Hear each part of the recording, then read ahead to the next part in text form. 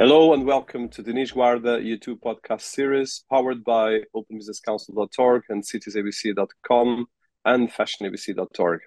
Once again, we are here to profile and I would say as well, talk with the best personalities in the world that are focusing and looking at the bigger problems of society, especially our society in the verge of the Society 5.0, fourth industrial revolution. Now these things are changing, especially how technology and business can be improved. And now these minds that we bring to the platform can actually inspire us and getting narratives that can actually help us looking at different solutions, different ways of looking at things and learning. Education is one of my passions. And today I bring to our show a personality that I met recently, but I was quite fascinated, especially because of his attention to education on the metaverse, which is a very new area, but is exploding right now. So I want to introduce you to Eugene Capon, a social media futurist, author, and speaker of the metaverse, and the 360 creative director of Studio Capon, which is a great name, by the way. Thank So, you so much. cheers, welcome to our series.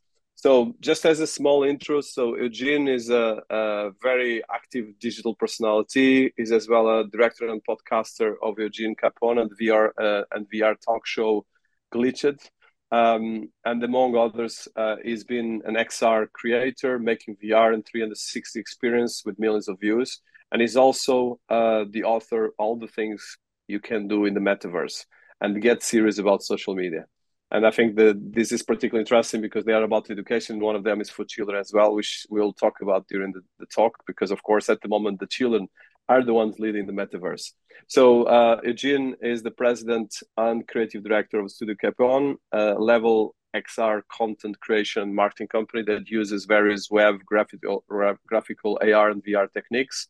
And the company has a web presence of over 50 million impressions across multi social media.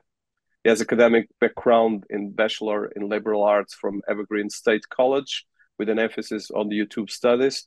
And upon graduation, he went to work on the YouTube consulting agency Press Play. So it's quite young, but with a great perspective and a great dynamic, and has been working with in different directorial as well roles and the creative industry and things like historical Everett Theatre, was of films, and a lot of different things that we could go through this. So, welcome to your series, Eugene. I'm looking forward to speak with you. Hey, thank you so much for having me. And yeah, I've had such a robust kind of all over the place finding myself career that I it's kind of led me on this path of self-exploration and kind of figuring out, what can I give to the world to make it a better place in my own time. No, fantastic. Yeah. It's wonderful, wonderful that, and especially your passion for education is I think that's what brought me to bring you to the podcast. So let's start. You are based in Seattle, a great city that I love. So can you tell us a bit about your background before we start? I mentioned about education, but your Yeah. background. Yeah. So, I mean, from an education standpoint, I have two visual communication degrees, one in fine arts, one in technical design, and then a bachelor's in liberal arts. And what that really was a 2-year study of everything you would kind of need to become like a social media influencer. And that's why YouTube studies is kind of what came from it. But I ended up studying everything from like film production to marketing to advanced physics to animation. And all those things kind of came together in such a cool way because as we're looking at, this byproduct of the third generation of the internet, the metaverse, all those skills are so relevant.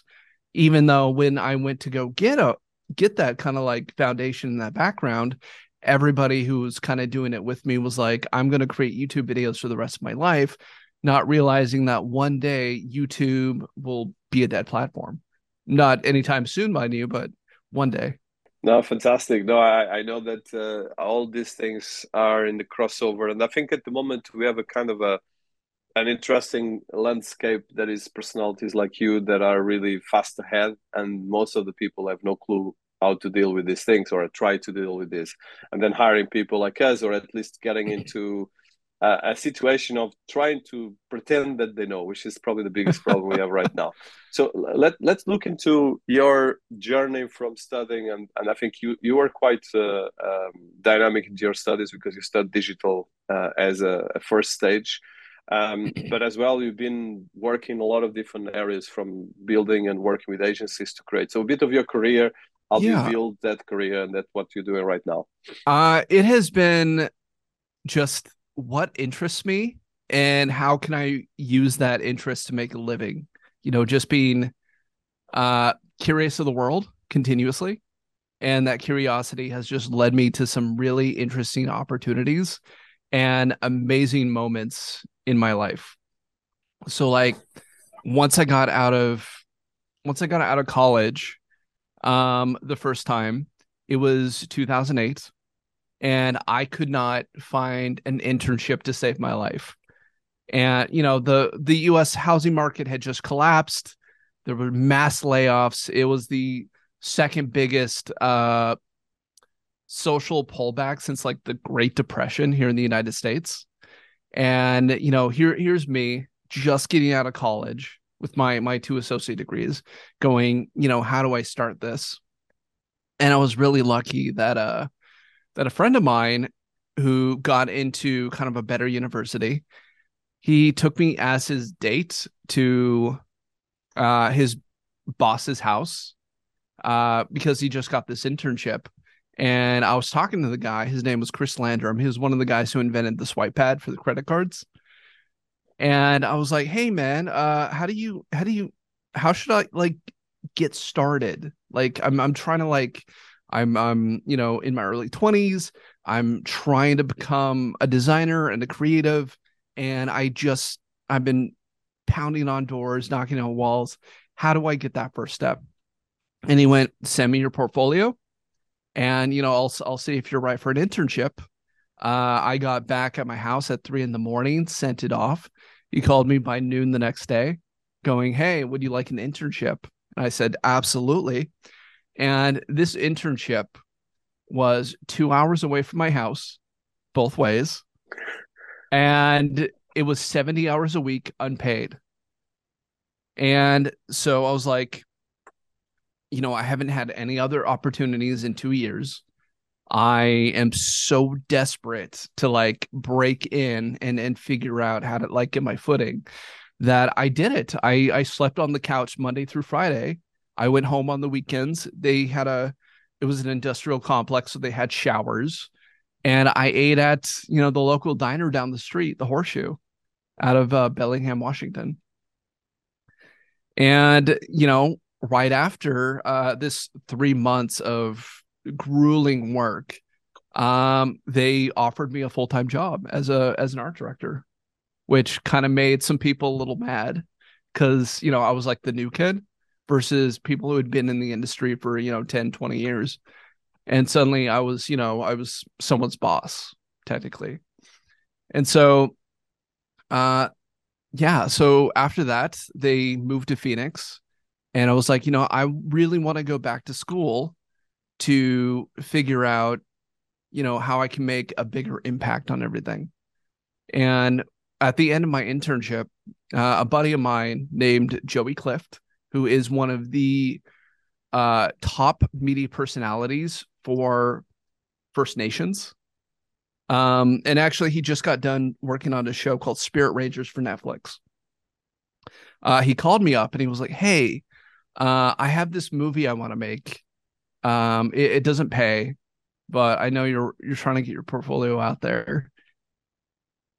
Would you come and do like a website and a shirt and a poster and just like VFX for this thing?" I said, "Absolutely." And I did it and I turned it in, and he asked me, "Do you want to be in this movie?" I was like, you want me in your movie?" I'm like, "As what?" He said, "Warehouse Thug #2." No, well, like, all right, let's do it. So I got in my car. I drove 6 hours, and I was in this movie, and it was really funny seeing me burn my face off with coffee in the scene. And it went to film festivals. And when this film went to film festivals, um, I got to sit on the panel and answer questions because I'd worked on it both as a post-production supervisor and as an actor. And building something bigger than myself and then getting on stage to educate others on that process was the best feeling in the world to me. And I went, how do I keep this feeling going? How do I create that more immersive impact? And so that's when I went to school, got my BA in YouTube studies. And as soon as I got out, I started co-running After Effects Seattle, which is one of the largest motion design user groups in the United States, with a guy named Topher Welsh. And when I was there, there was a guy named Lou Ward who'd created a very early VR prototype, like off of a smartphone. And I remember after the meetings, we all went to a bar down the street, and it was raining, it was cold, and he hands me this Google Cardboard with this phone shoved into it. And I put it on my face, and the experience started. And it was the Disney's Iron Giant walking over, picking me up, and walking with me in his hand. And I just remember thinking, this is where it's all going.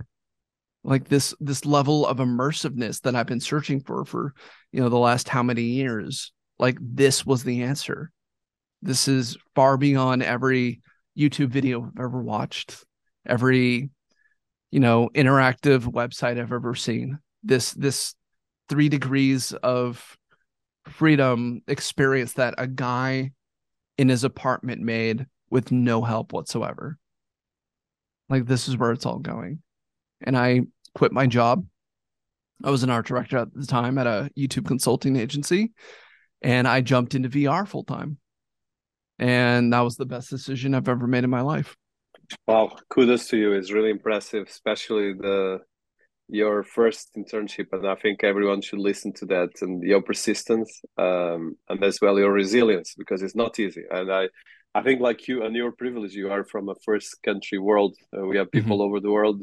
In my team, I have people from Iran to Africa, and really the challenges are really big and special for young people. And I think it's really something that I admire and kudos and respect. I know that it's easy and that persistence, because most of the people give up and they complain someone, especially in Europe, is more tricky.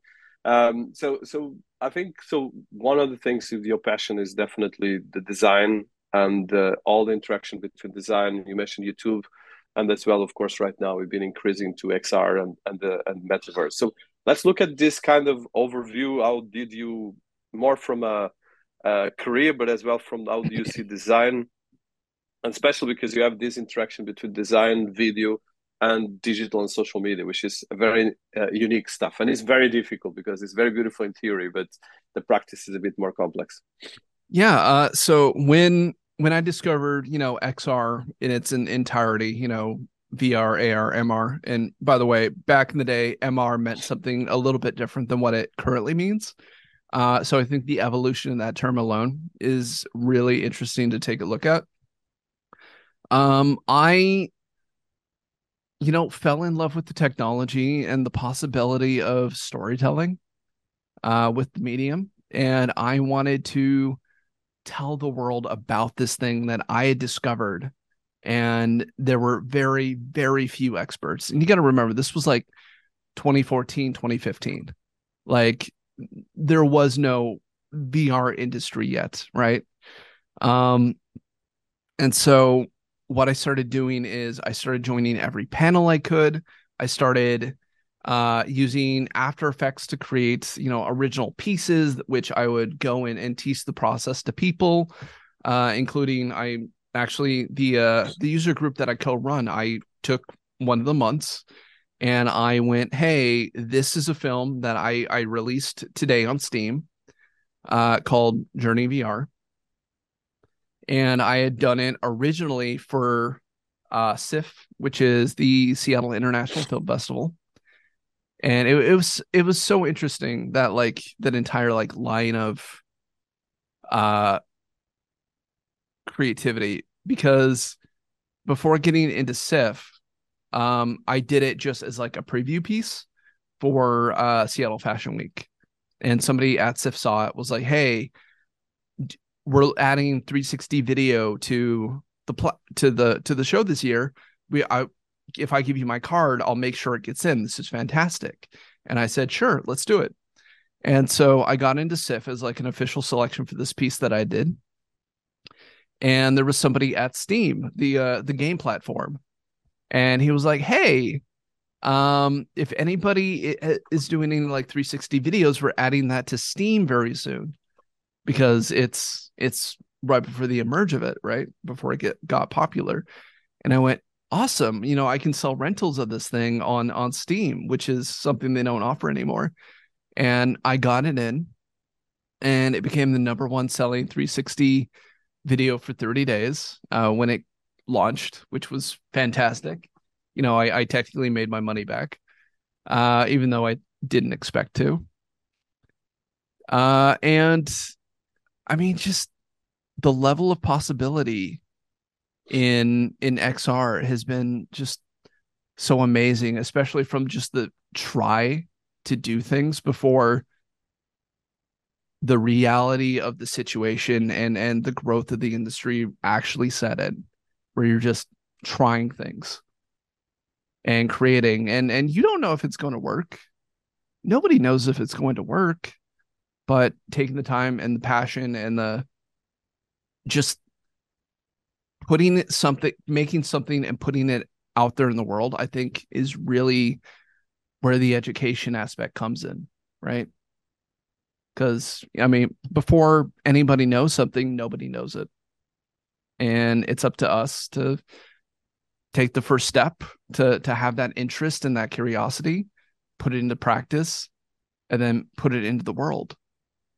And so as we're looking at these like small things that I've done in the past, moving into this entire industry that has just emerged from the idea of the metaverse, I think is so interesting. You call it the fifth industrial revolution, right?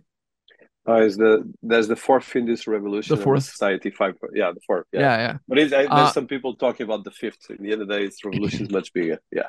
Yeah, so because I come from like an internet background, I mean, this for me is the third generation of the internet. I mean, we use the term Web3, and most people that use it are just like cryptocurrency, NFTs, blockchain, even though Web3 literally means third generation web technologies, which is an entire ecosystem of technologies that most people aren't even taking into consideration. No, really, and I think you touch a couple of very important things, because what I like about evolution as a creative and as well as a social media personality is that you've been looking at the epicenter of all these different things. So from your evolution initially with YouTube, and then producing your videos and podcasts and social media, now especially for people listening to us, and I think our team will put that during the interview, you're doing some very cool stuff with AI, especially your AI animal stuff on Instagram. Really cool stuff. So how do you see this evolution? Because this is really going right now at the velocity of the light, even for people like us. And I think the point right now is how you can actually get the creative part with as well the amplification of getting an audience, and that's the biggest challenge right now for everyone. So how do you see this part of looking at this, especially for young people coming, but as well even for us, how we can cope with this? And there's a great stuff that you put on your Instagram that I really like, that is, in the end of the day, any good artist, like Thomas, I think it was Thomas Dillon that said this, a good artist is a good stealer from other artists or from other poets. And in this case, it's not different what AI is doing. The point is that AI is going and doing this in a immersive world where technology is becoming almost sentient in the very first stage. And then we have all these immersive experience, which we call the metaverse. So how do you see this bridge that we are right now getting in?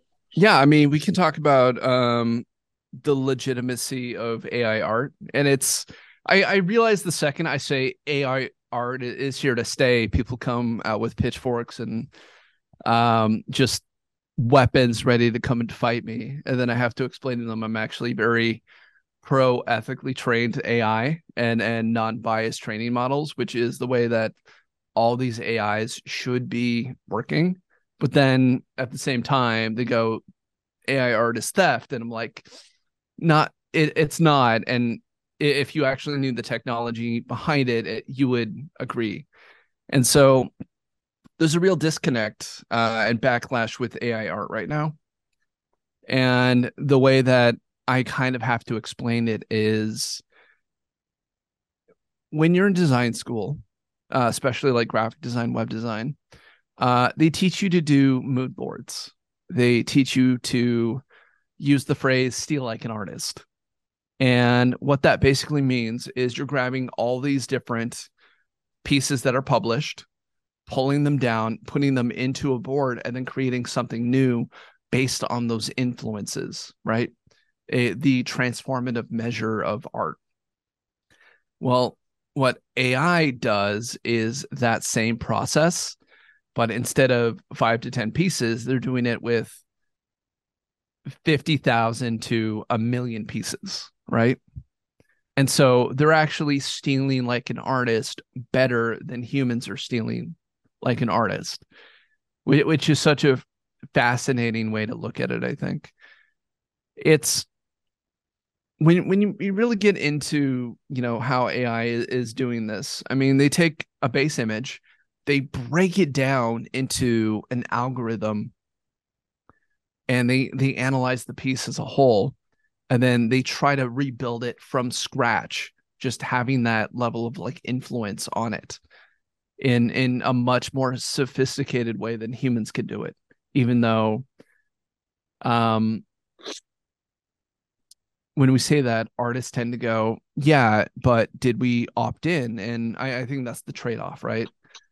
We need to stop considering AI art to be theft, because it's not, but artists have a right to opt out of the training model. I think that's the give and take. Let me just Sure. counterbalance, because that's a very good point you made here. So one of the challenge right now for a creator, and you're quite still young, I'm a Mhm. bit older than you, is that if, let's say, you had this education of the boards, but if you go to someone that is in their 20s and is still right now on the university, this becomes completely a nightmare, because in the end of the day is uh, if you are really open to get into this, you can immerse yourself and build this. But we are right now in a Blade Runner scenario. It's the first stage, and the challenge right now is how we use these tools. Because, for instance, you are a great creator. I see a lot of your stuff, and that's why I'm interviewing as well. But the challenge is that how you commercialize these models, and now we expand this as the AI is still learning and going 10 times faster than humans. So I would like to hear that part. And as well, this is all happening as we create right now immersive experiences that are going to create new business models, but it's very difficult to make money on these business models. So I would like to see your ideas on I, this, and I I don't especially, yeah, I don't think it has to be though. So here's the thing. go ahead. Go Um, ahead. in the United, so there was actually a case where a guy, a wildlife photographer, was at a monkey reserve, and he put his camera down on a stump, and a marsupial named Naruto walked up, took the camera, took a selfie, and the photographer loved the selfie. He, the owner of the camera loved the selfie so much that he published it. And this group called PETA, People for Ethical Treatment of Animals, Yeah. sued him for the rights of the image to be copywritten for the monkey and not the photographer with the camera, because he himself did not take the photo, right? And what when it went to court in one of the lower courts, it was deemed with the Copyright Office that no non-human entity can own a copyright, animal or otherwise. So the monkey never gets to own the rights to that copyright. There was an elephant that does paintings. The elephant can't own the rights to its painting. And artificial intelligence, pieces that come straight out of it, do not get to copyright those pieces. So, like, how do you get around this? Or how does it become a copywritten piece? Well, the best example I have is to use that image like a stock photo. So you mean you're not going to download a photo off of a stock site and then just copyright it? It has to go through a level of transference, human interaction, and post processing by a human for it to become a new piece. And that new piece is copyrightable. Yeah, you touch actually, probably one of the biggest challenges we have right now as humans. Actually, I just wrote today that I think at the moment we are on the verge of that. At the end of the day, we are in a new evolutionary part. I think everything that happens in science fiction is happening right now. Of course, for you and for me, it's natural. We are indeed, most of the society Hmm. is trying to not seeing it happening in front of it. So, let's go into, so you touch the IP, you touch the way the machines are dealing with us, and of course the problem Hmm. of society that is Yeah. trying still to try to reverse engineer the future, which is not possible. Actually, the present, because the future is much more complex.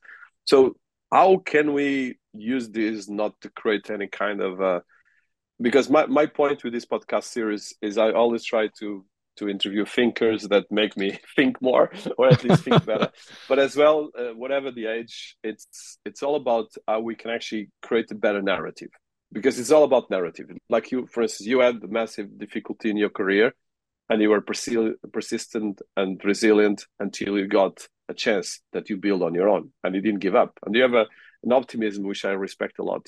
So but the challenge right now is that if you look at Africa and most of the world population, they're on their 20s and they're in Africa and Asia and they don't have the chances that both you and me have, especially in the Western world. So how can we look at this technology, especially when it comes to education and with all this velocity? Because already going, and I'm going in a big question, sorry, but I think you're a man of good questions, so that's good stuff. Is how are we going to be solving this problem? Because this is just going to create a massive Pandora box in for good and bad. And I think for us, for people like us, it's great. I think we can use these technologies, but a lot of people, it's very difficult to use ChatGPT, probably in Africa, unless you have a good Wi-Fi, which is very difficult in most of Africa.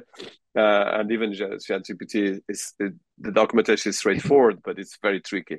So, and this is the biggest challenge. Even you in Seattle and in the US, you had a lot of challenges. So, this is for me the biggest multi-billion dollars or trillion dollars that we have to solve as society, because in the end of the day, we are getting into mostly what we've been touching so far. Your career is a not typical because you're quite successful on that, but is a career of a creative economy uh, geek or professional, and that is a career that is extremely difficult. I deeply respect, because, for instance, doing a YouTube channel like you do, like I do here, and you, we are paying to YouTube, not the other way around.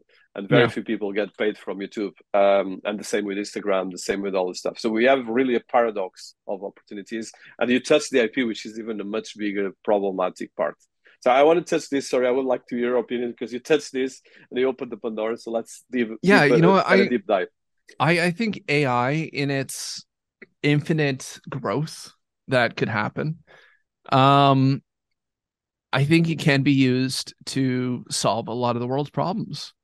I mean, part of the, I mean, if we break down, say, like some of the biggest issues in the world, and odds are, if we ask an AI with enough data, it'll give us those solutions. It's just, are we as humans willing to listen to those suggestions and those plans provided? And unfortunately, I don't have faith in humanity that will say yes. And that's kind of the problem, right? So, like, even in the United States, we have what are called food deserts, right? And that's just areas of the United States where it's really hard to get access to fresh, clean, unspoiled food, right? But at the same time, we have so much waste going on that we could feed the United States probably 3 times over. Why do we have food deserts? And it's basically because, one, we don't have laws in place that prevent spoilage, basically meaning, when it gets close to an expiration date, instead of providing, that food to like a local food bank or a distribution center where it can get to those food deserts, they're more apt to just throw it away to keep, costs high, right? because if you're giving it for free, no one's going to want to buy it, et cetera. And it creates this whole cycle of just, it's just sad, is what it is. But if we took AI and we put in the simulation data we probably need to make sure that food that would be thrown away gets to areas that need food that aren't getting it, and just give it away, we could probably solve a good chunk of the United States hunger to a wide degree, because we do have the resources. We just don't have the methods or planning put into place to make sure that it needs to get to where it needs to go. And that's part of the issue, right? Now you touch the most important thing, and I think the actually, ironically, at the moment, there's more people dying from obesity than actually dying from hunger, statistic-wise worldwide. So, and I think we have enough technology. The challenge is how we move forward with this.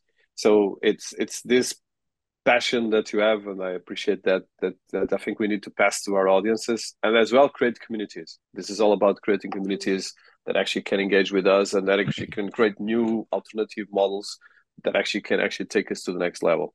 So let's go right now to your work, because I really like your work, and to be honest, I was very positively fascinated by a lot of things, both into your videos creation and as well some of the things you do in the AI. It's really cool stuff. I heard the Mario video start playing for a Yes, second. exactly. Yes, I put it here because I'm actually doing my interaction here. No, really good stuff. So can you tell us about this? Because you have here, for instance, one of the things you have here is you have the journey into VR. You have a lot of these things, and there's a lot of cool education stuff. So if you can tell us a bit, how do you work and you build an audience? Quite, for instance, you have here just one of your videos that got 14 million views. So congratulations. Thank you so This much. one actually the one that got the stuff, which is just for people listening to us. This is incredibly difficult. So because YouTube algorithm is not so generous as you might think, and I you have to work hardcore. Go ahead. I think you just need to understand how the algorithm actually works. And then here's the problem with YouTubers. When they first start, they tend to make stuff for them. But the way that the algorithm actually works is they're finding people who want to watch a certain subject. They're going out, finding that subject matter and delivering it to them. So if there's nobody that wants to watch your content, no one's going to see it. And so here at the office, we have when we want something to actually get views and we're not just doing it for ourselves, we use the 4-quadrant method, which was created by a company called Cinesaurus. They actually came to our After Effects Seattle meetup one year, and they had this history of getting videos to go viral. And we were like, we need to figure out what they're doing so we can copy it. Excuse me. And basically the way that it works is this 4-quadrant method works on fandom, flagpole content, quality, and marketing. And so the first thing is there already a pre-built fandom or a group of fans that would be interested in the thing you potentially want to build? No, throw it away. Build something that there's already a fandom. Flagpole content is events that happen around the year. So like Comic-Con, the Oscars, New Year's, holidays, that sort of thing. Build content around that because it's coming up. Around the time that it happens, there's going to be people interested in that subject matter, and your content is more likely to be seen. The third is quality. It of course has to be good. Like you can't just put together something with that fandom and expect it to, take off. It actually has to be good and it has to be watchable. A lot of people have great video, but terrible audio quality. And the second you have terrible audio quality, they will turn off that content right away. So you have to make sure that's good in all aspects.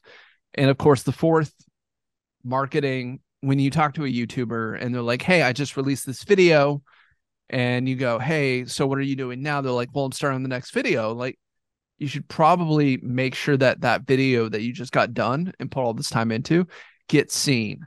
So you need to, have some sort of social media distribution cycle, right? Like you have. I mean, this video is going on to how many websites after it gets done, Yeah. right?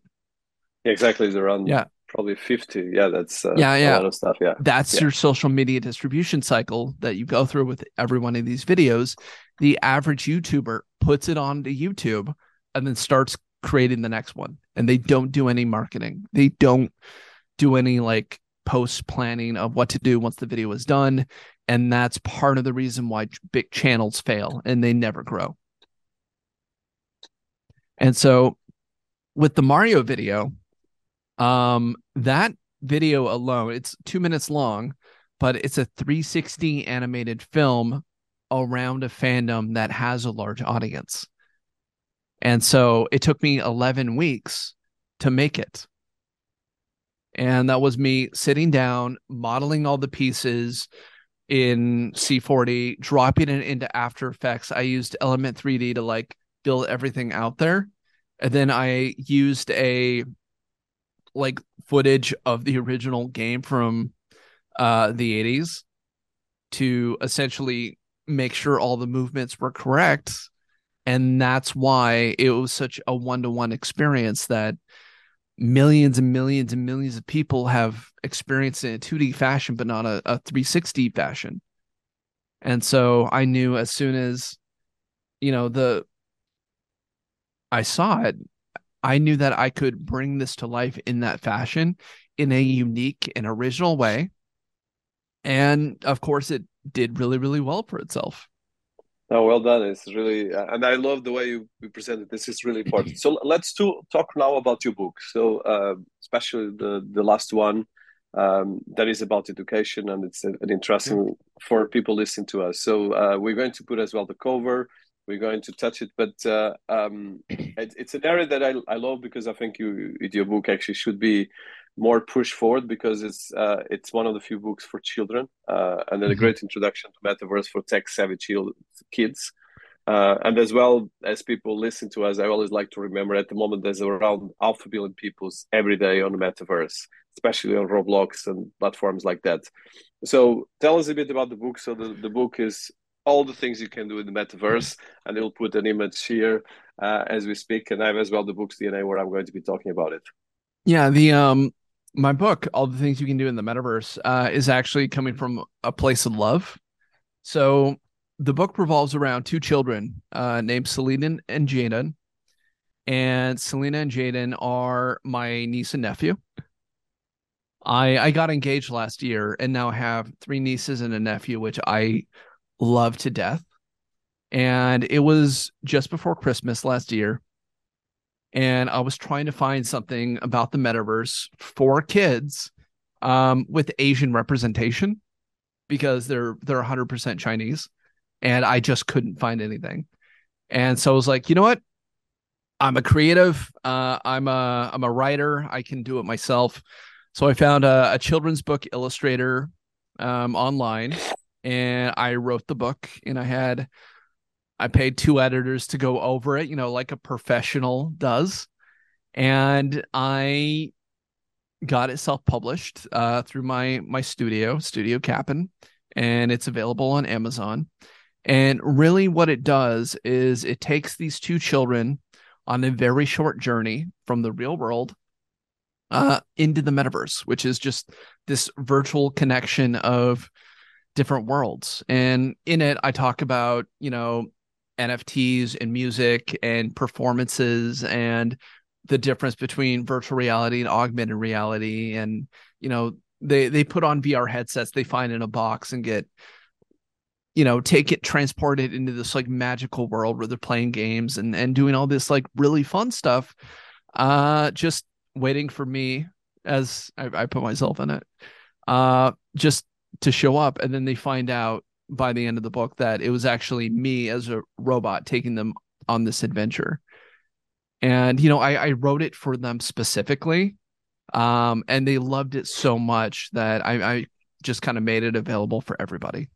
Excellent, and really beautiful illustrated book, and we'll do a special books DNA about it because I really believe that this is the kind of thing. So for like you said, there's very small representation, but there's very few books about these areas. So doing the research for the book, can you tell us what you found, and as well, how do you approach looking at your own family? How do you approach children to the metaverse in the right way? Because I'm sure everyone that has children in the family, they're more advanced than us, but of course it's quite Oh my risky, God. especially if you are in Roblox or something like that. It's I crazy. The I get parents all the time that come up to me at like functions and they're like, "Hey, my kid is on Roblox all the time. Should I be worried?" And the answer is yes and no. I mean, with every generation, there's going to be something that the next generation does that kind of scares the older generation, right? So like my parents, my grandparents were like, "You shouldn't be listening to Elvis Presley. I don't like how he shakes his hips." And for us, it was, I don't think you should be spending so much time playing, that 2D side scrolling video game. You should be getting outside and not getting in strangers' cars and things like this, right? And so now as we go through the process and the cycle all over again, we now have to look at, hey, the internet has evolved. It's going into its third generation of the internet, where every generation, the old one doesn't go away, it just gets added to, right? So like, we had the ARPANET, we had version 1 of the internet started in 1993 to 2005, web 1, where people could all of a sudden get in this massively connected digital book essentially and type in their questions and find communities of people just like them, and it really created this tribal mentality. I'm not sure if that's community mentality. And from there in 2005 till now, we've been living in this second generation of the internet, the social media age, right? So we went from the information age to the social media age, and where instead of finding content, we now have the biggest collection of self-created publications daily because everybody is sharing their thoughts, video, images. It's really become a social network of individuals across the world. And sometimes, that leads to not such great conversations. And, it definitely can create like polar opposite opinions. And that's an entire separate conversation we can have about data theft and how it's using to like manipulate people, because you can actually completely change somebody's political view in 20 days just by pumping enough information at them online. And unless you're trained to spot it, like I am, it's really easy to like change somebody's view, right? And as we're getting into, the third generation, we now have this byproduct that's going to happen called the metaverse, right? And so right now what we have are these inklings of virtual worlds. We have these platforms creating virtual worlds, and the problem is they are not interconnected yet. I mean, they all use the internet for the most part, but they're not interconnected. We don't have that level of interoperability that we need to actually have the metaverse, right? And so there is this nifty concept called the immersive internet scaling model that basically goes like this. At the base level, you have your virtual world, your level, your instance, the experience that you as an avatar are in. And then when you get further out, you have what is called the platform level, the meta galaxy, or the virtual world cluster, as put together by Matthew Ball in his book, The Metaverse and How It's Going to Change Everything. And then when you get to the top level, where these platforms can now talk to each other, where you are on the internet level, that is the metaverse. And so Beautiful. that's the future that our kids are going to be living in. No, and I think this is the present actually because they're already there. So it's just how we're Well, going to be. not quite, not quite. So for the metaverse to actually happen, we have to be in the third generation of the internet, which we're not yet. That's kind of the stipulation. But don't you think? I understand that. I agree with you on that part. But partly they're already there because, for instance, if I look at my Mm-hmm. daughter is playing on Roblox. Mm-hmm. She's seeing something on Disney Plus, and she's talking with me. And then, if necessary, she puts some music in YouTube on another place. Yeah. So, or at least uses the music. So, and as well, she's talking with me, and she's playing with five children all over the world. Yeah. I Of mean, course, my case, but I'm those controlling the family, but are it's those all already. different? Are those all different applications, or is that the same experience, singular experience being ran that's doing all those things? No, it's multiple applications at the same time. And but at the same time, you have the reason I'm saying that partly we're there is because she's actually as she does this, she's playing with her own avatar and she's Mm-hmm. interacting with multiple people in their own game. So partly the narrative is there. Of course, right now I'm not using VR because I don't allow her to do it, but probably she would do. But is this kind of details that is right now starting, like you said, there's the generation now, and even between you and me, there's already a lot of the generations part, but this is just the beginning. So fascinating things, and I appreciate that you have the time as well. So I think we're passing 1 hour, but I still want to ask you one or two more questions. So Sure. let's if you have time, so let's look just as your process as a creator, because I think you have a unique spot because you're a writer, you're a creator, and you are as well an entrepreneur. So Mm-hmm. how do you juggle all these different things together? Because I think that's probably the $1 million questions for our Um, generation. I have the best support structure that I could ever ask for. Um, so like when you mentioned Glitched, right? That was the first in VR show to ever be ordered like a traditional TV show. I created it. I hosted it with my friend Topher Welsh, who created the Seattle After Effects Seattle, which is that motion design user group. And now we've been roommates for 4 years after we sold the show together. And that was so we could be in the same place, work together, and continue to evolve our business, Studio Capon. And so just having that level of support in-house has been amazing. My beautiful fiance is so supportive, even though she's very much like, does the thing you're doing equal money because we want to buy a house? And I'm like, oh, priorities are, great because I want to go off and just be creative, and sometimes I forget to think about, oh, I got bills to pay. And she's more like, hey, we got bills to pay, like, I love that you're being creative, but how is this thing going to create money? And you're like, absolutely right, come back to reality a little bit. um and so I think there's a quote from the show Modern Family that I really love, where it's dreamers and realists need each other, because if dreamers didn't have realists, they would float off and get burned into the sun. But realists without dreamers would never be able to get off the ground. Right. And so, having that like mix of people in my life that support my efforts, who are willing to share things, that are willing to bounce ideas off of me and be honest and not just have a bunch of yes men like you might have at a company, I think is extremely important. And so while I've been able to dip my fingers into like a lot of pies, having that support structure is critical for any entrepreneur, for any creative.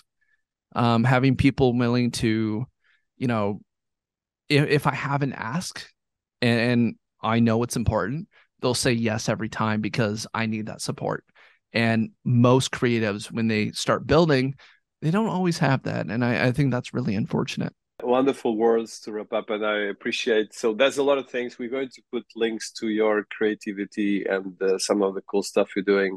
Especially, I suggest you get for people listening to us to go to YouTube, and we're going to put all the links below here on YouTube or whatever you're seeing. So there's the Studio Capon. that you're going to find. Any places you want as well people to go, and what are you doing right now for people that don't know so much about your creativity? Because you have quite a lot of different things you're doing. Yeah, probably the newest section of my career is I actually joined the XRSI, uh, or the XR Safety Initiative, created by Kavya Perlman. It is a nonprofit that serves um, as an advisor for the Metaverse Standards Forum, as well as different agencies for the United Nations. I'm one of about 150 professionals who have joined this organization to help create a better, more inclusive version of the internet in the future. And I currently serve as the Global XR Education Advisor. So it's literally part of my job, or made it to be my job, to go out in the world, be an educational advisor wherever I can, and make sure that, as we continue on this path to the metaverse, let's create the best version of that we possibly can. Because when we say this is going to be the world that our children are going to live in, we kind of got to start building it in the correct way now. So when that happens in 5 to 8 years, it's the best it can be. Wonderful. So, Gina, really inspiring, and thank you so much for this 60 minutes of fantastic exchange. I think probably I will come back and ask you for a couple of other things. But for now, I suggest people listening to us, please engage with Eugene on social media. We're going to put all the links, but as well on Instagram, there's really cool stuff that he's creating. And of course, this part as a thought leader, which is fantastic and super necessary. And please, like you said, learn and get part of this, because this is all in our hands to make it really better. Thank you so much.